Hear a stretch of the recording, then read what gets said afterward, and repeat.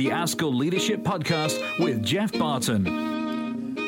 I suspect there will be lots of people who, whatever their role now, whatever their role was in the past in terms of leadership, whether you're still in a school or college, whether you've stepped out of that, whether you're a consultant or an advisor, whatever it might be, I guess there are lots of you like me who have been strongly influenced by John West Burnham and will feel, as I do, a huge sense of sadness that we've lost him. He died recently, and Professor West Burnham was just one of those people who was able to take a wealth of evidence from across the world and to help you to see how this might apply in your bit of the world. In my case, a pocket of Suffolk, where I was deputy head for 5 years.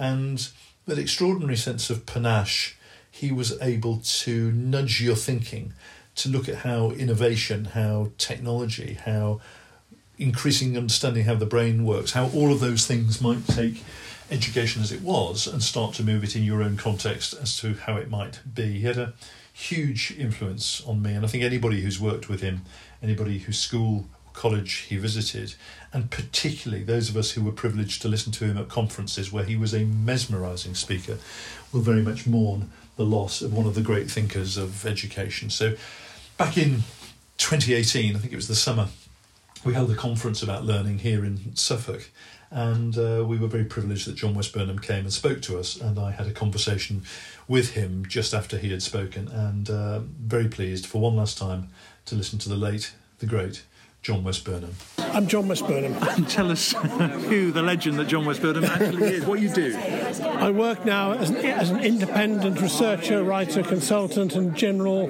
hired help, hopefully for school leaders. And through your writing and through your speaking, you've helped us to do a lot of thinking in terms of what the future of learning should look like.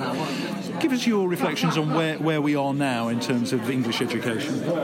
I think we're very mixed, and that's the worry.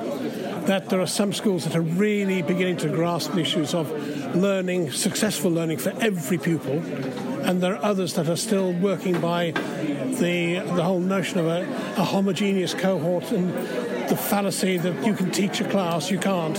You can only help the individuals in the class learn. That's a huge tension and a challenge. The evidence is pretty compelling. The change in mindset is just enormous. We had a conversation last night, and I was talking about the fact that we're seeing what sometimes feels like heavy layers of management in schools. Yeah. And I was saying that actually if we could recruit and retain lots of high-quality teachers, you'd need less management in a sense. Yeah. And you made the comment that's what Finland does. And Finland kind of kick-started everything by having a commission, didn't they, where they said, what does education need to look like? How would that work? I think certainly the Cambridge Review did an enormous amount for primary education, and it's really important to value it and treasure it and bring it back to life as often as possible. I think that we need to develop a situation where we're able to explore a holistic view of education, literally from birth to mortgage and beyond, and to really try and identify what we want as a society, because as we discussed yesterday, one of the tensions we have is the incredible pluralism that we have, which on the one hand is something to value and to be rich, but when it works against a significant proportion of children, perhaps as many as 30% of children, then it can't be right. Education, as we both know, goes in peaks and troughs, and some people would say at the moment the fragmentation in the system is making things very, very difficult. What finally do you think we need to do to start heading back to the peak?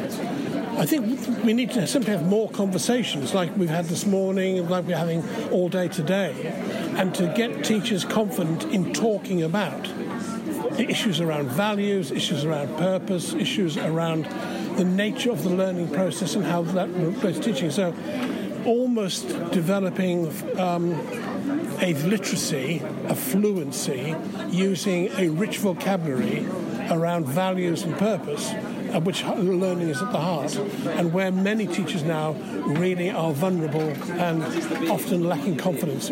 We need to start those conversations going on in school, and we need also to have much more engagement with heads having time to think.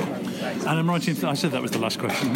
Here is the last question. I'm right in thinking that essentially it's not the government that's going to do this. It's not Ofsted. This is about us, isn't it? It's about us, and it's about where I think that the professional associations who have changed so much in the past 10 years and have really now become very much led by the community's leaders, the education community's leaders, where there is, of course, a need for the legalistic side of trade union work.